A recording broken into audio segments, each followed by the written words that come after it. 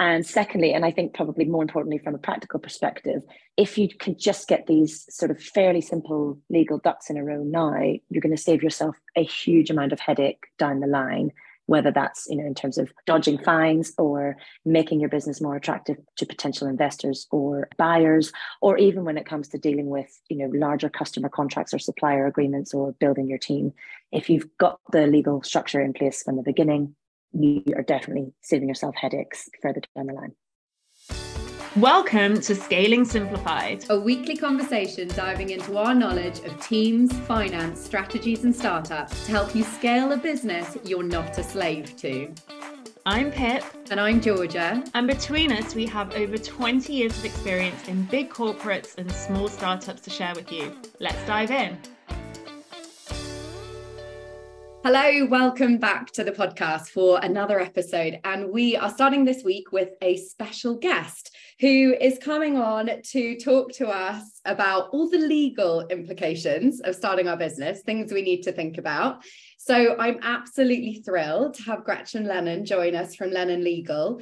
Gretchen, I'm going to hand over to you to just summarize for our listeners what it is you do. Hi, Georgia. Thanks so much for having me. So I'm the founder of Lennon Legal, and we are a small legal consultancy specializing in advising startups and scale-ups in a range of legal issues to consider as you're getting your business off the ground, as you're running it, and then even as you're preparing to sell it. We advise across everything from employment contracts to shareholder agreements, employee share schemes, commercial contracts. You name it, we can help you out. Amazing. Brilliant. So Gretchen and I have worked together previously. We've discussed many different aspects of getting your business off the ground. And she's an absolute fountain of knowledge when it comes to all of this, from the kind of early startups up, as you said, to, I know that we've talked about like what happens with employment contracts, what happens with, as you say, the share option agreements, and even then moving into those funding rounds when we get further up the chain. So we have decided to pick your brain for everyone that is in that startup phase so that they can really think about the things that they need. So first up, why is it so important to think about these legal aspects when we get going with our business?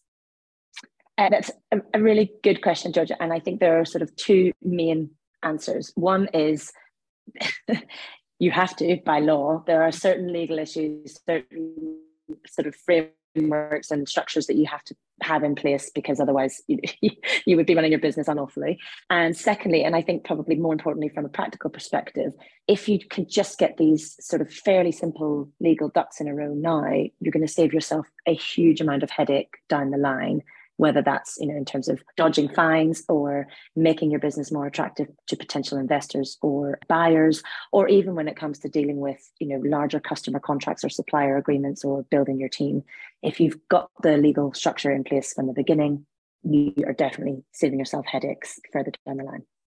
I think this is the thing, because for a lot of people, so we talk a lot about the back office of starting your business, slightly unsexy stuff, which I think can make people feel a bit nervous because they don't know anything about it. We talk a lot about the sort of financial side. And now that we're throwing in the legal side, we might have people's heads spinning with, oh my gosh, I don't even know where to start with this.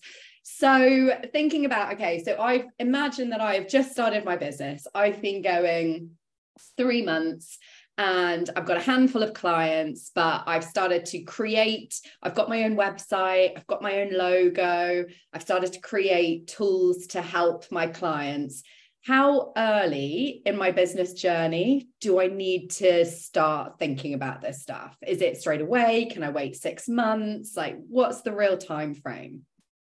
I mean, I think you've described a really sweet spot of when founders should be thinking about some of the very early stage legal issues. One of the key ones, I think, just exactly in the kind of timeline that you've just described would be, are you at the stage where you are solely running your business as a sole trader, or have you incorporated a separate company? So you've effectively got a completely separate legal entity that you contract with your customers through, and you have a separate bank account for that business.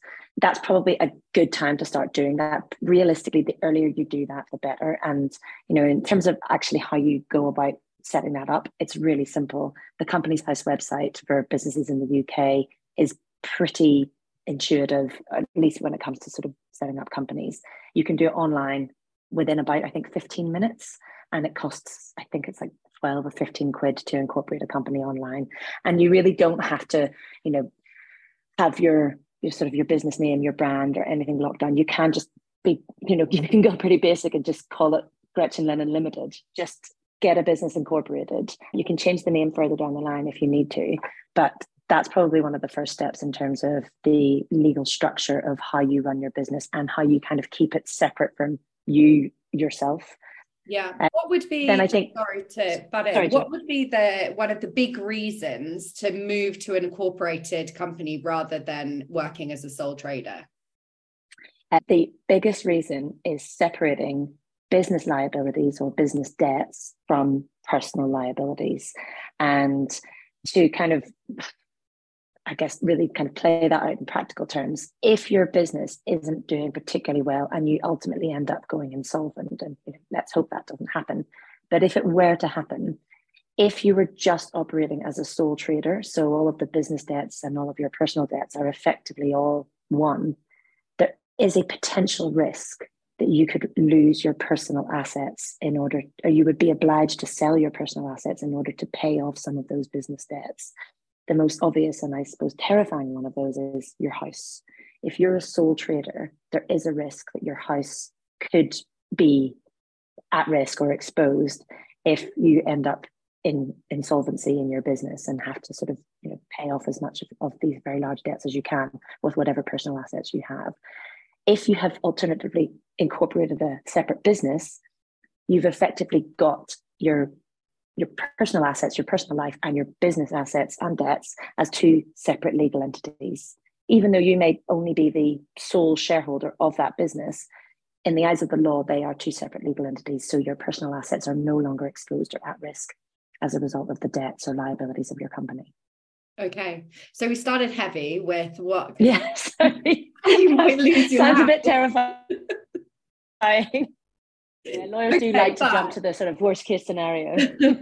But no, it does make total sense. And I think it's something that is really good to think about early on. And as you said, that kind of sweet spot where this isn't just a hobby anymore. This is actually a business that you're going full out with in terms of bringing clients. Then that's the time to think about it. You do also, I mean, I'm not an accountant or a tax advisor by any stretch of the imagination, but I think once you have your business set up and therefore your sort of, your business revenues and costs are separate to your personal income and costs, there can be potentially some tax benefits from doing it that way as well. As I say, absolutely. Definitely not a tax advisor, but it's worth speaking to someone about that because it can be a lot more tax efficient in some instances to have your business set up under a separate company than your personal expenses. Yeah, fantastic. And that's something actually that Pip, who I normally co-host with, can go into a bit more detail on. So we will bring you an episode, a follow-up episode on that as well. Okay, so we've talked about incorporating the company. What's the next sort of big thing on the list that we should be thinking about at this early stage of our startup? So the next big thing that I would definitely always speak to clients about is who are you running your business with? And if it's just you, great. But if it's you plus a friend, a co-founder, a co-shareholder, then absolutely, as early as possible, you probably want to think about getting in place a founder's agreement or a shareholder's agreement. And again, not to sort of go straight to the sort of, doom and gloom of it all, but if you think of a shareholder's agreement or a founder's agreement as a prenup, you basically are with your co-founder or your co-founders agreeing the terms on which your businesses run, sort of the co-ownership, what happens if one of you wants to sell, what happens if one of you wants to leave, or, what even happens if one of you passes away, then the founders agreement will provide for all of that at a time when all of you are on really good form together and, sort of like the relationship between you are very positive. So then if, for example, things were to break down in the future and then maybe, there was a bit of a falling out and one or other of you did want out, you don't have to sort of try and resolve that argument at that time. You've already pre-agreed the process and who's going to get what, and it's set out quite neatly in a legal agreement.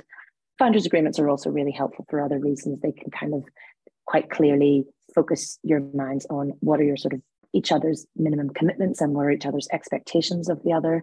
And yeah, they can just kind of help you with the general governance of how the business is going to be run. So definitely worth getting a founders agreement in place earlier rather than later.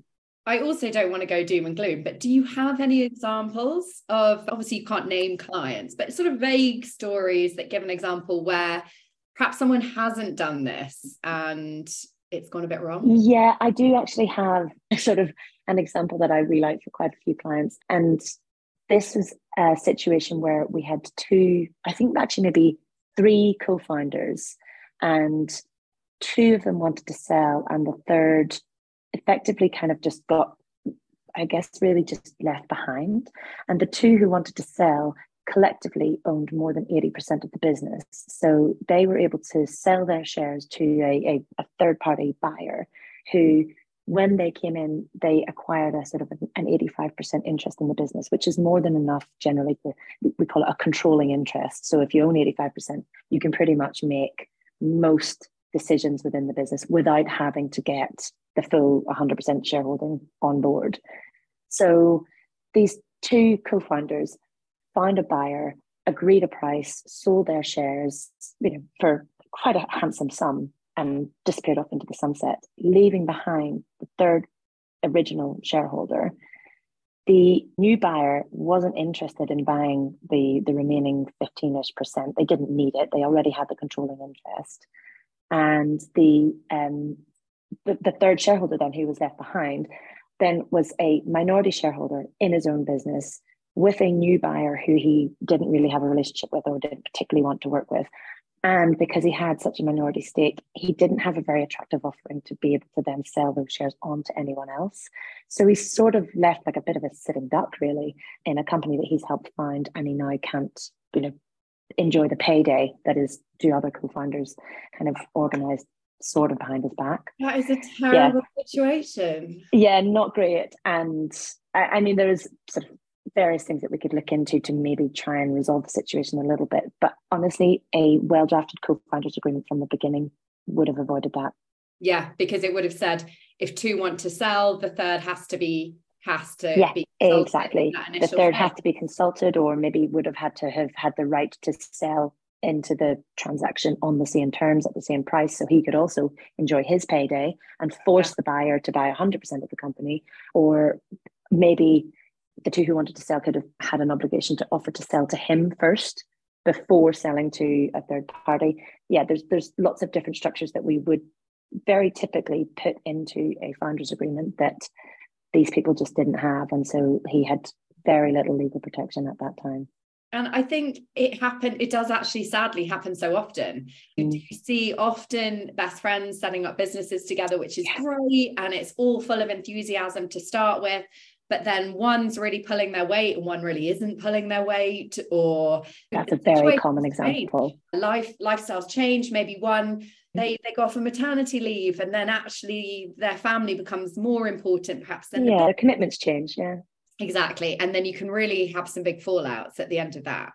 Absolutely. And I think that's a really important one. It's the expectation of commitment to the business, and how much effort you're going to put in versus what shareholding you're going to have in the business. So a lot of, as you say, sort of best friends, co-founders go in and they own a business 50-50.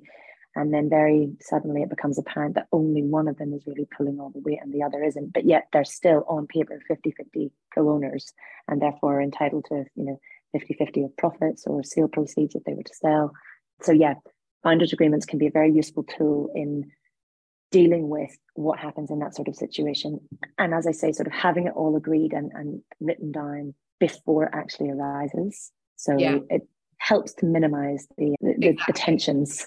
And also when you're negotiating, then you can do it in a quite light-hearted way, because it's all hypothetical, Hypothetically, if I'm doing more work in the business than you, then this is how it would work. Or if it goes the other way, you can keep it quite easy. Absolutely. And exactly as you say, you're sort of thinking about it hypothetically, but you're also thinking about it from the point of view of, okay, well, if I were the one who was doing more work, how would I feel? But also if I were the one who wanted to maybe take a bit of a step back, how would I feel? So when you're negotiating, we sort of try and think about it from both sides of the table, so that you try and reach as sort of fair and balanced the position as possible. Absolutely, because you never know what's going to happen. So Definitely thinking not. about that, okay, so we're incorporating the business potentially, founders agreement if we started with someone else.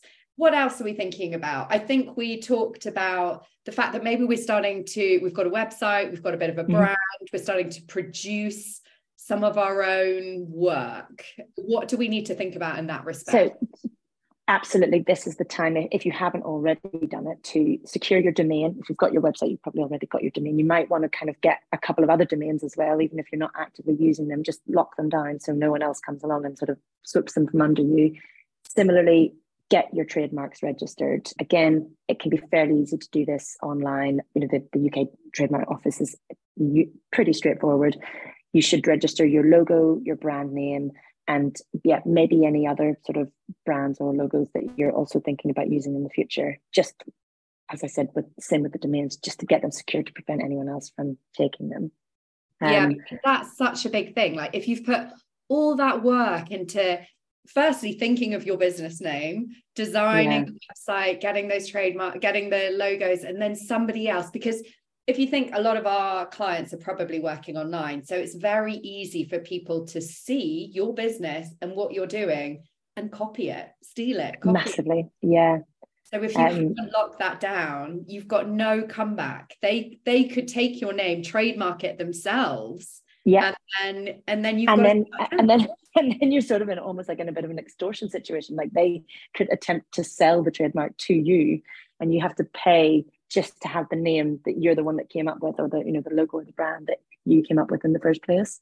And so definitely get your logo and your brand and your domains and your social media handles as well. Even if you think, I'm never going to use TikTok or Instagram to promote my business, just get the handles, the accounts locked down so someone else can't come along and take them from you.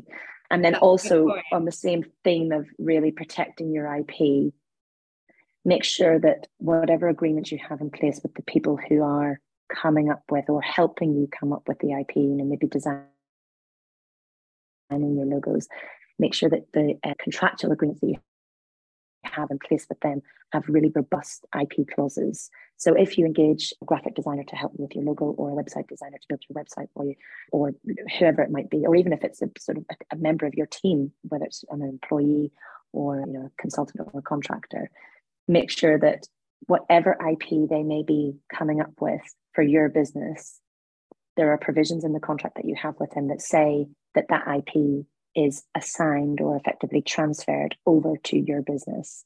So there's no dispute further down the line that someone who used to work for you and then disappears off says, actually, well, I designed that product, or I designed that logo, or whatever, and therefore I own it. Fairly robust IP ownership clauses in the contracts that you have with the people who may be doing IP or creating IP for you, whether that's your team members, your sort of your whatever it is, and get those. And ownership is one of the areas that when you then do eventually come to sell your business, your potential investors or buyers will really want to look at, because usually IP is one of the main assets or sort of items of value within your business. And if you don't own it, potentially your business isn't worth as much as you think it is. That is a huge point, actually. And it's all about when you come to sell your business. And I think we might not have time to go into that this week, but definitely something for a follow-up episode, the things you need to think about. It is all about the things that your business owns, those assets, definitely. Like the IP, the clients, obviously you don't own your clients, but you own your client list, that sort of thing. So many different aspects around that. Just a quick question. So this sounds like quite a big job and quite daunting. If someone was to come to you and say, okay, how do I lock down all my IP? What do I need to do? How would you work with them on that? So trademark registration is actually probably more of a specialist role, and we would put you in touch with our specialist trademark partners who can definitely help on that. But when it comes to the things like the provisions in your contracts, absolutely, that's somewhere we can help. And sort of, I guess, more generally, having a fairly decent template employment contract or consultancy agreement, if you're just bringing your team members on as freelancers, maybe in the beginning, that's definitely an area we can help. And there are certain provisions that you have to have by law, and then there are other clauses that you just want to make sure are as reasonable but as protective of your business as possible. And that's not just in terms of the IP ownership, but also, things like, for example, like notice clauses, or even, things like with your team, sort of talking about like what happens if somebody needs to take holiday or sick pay. And then the other area where it's definitely worth thinking about is whether you want to put in place any kind of non-competes or any sort of provisions in the contracts with your team members that will protect your company if they were to try and then set up in competition, or maybe move to a competitor after they finish working for you. Because team members move on, but you don't want them necessarily moving on and setting up in competition next door, or stealing all your clients, or even trying to poach your remaining team members. So the contracts that you put in place with your team at the beginning are important too. You don't want them to be too draconian, but you also need them to protect your business. Thank you for listening to Simplified Scaling. If you love this episode, please hit subscribe and leave us a 5-star review. And if you know someone that would love this episode too, why not share it on your stories? And don't forget to tag us. We love it when you get in touch. Head to the show notes and drop us a DM or send us an email. We can't wait to hear about your business.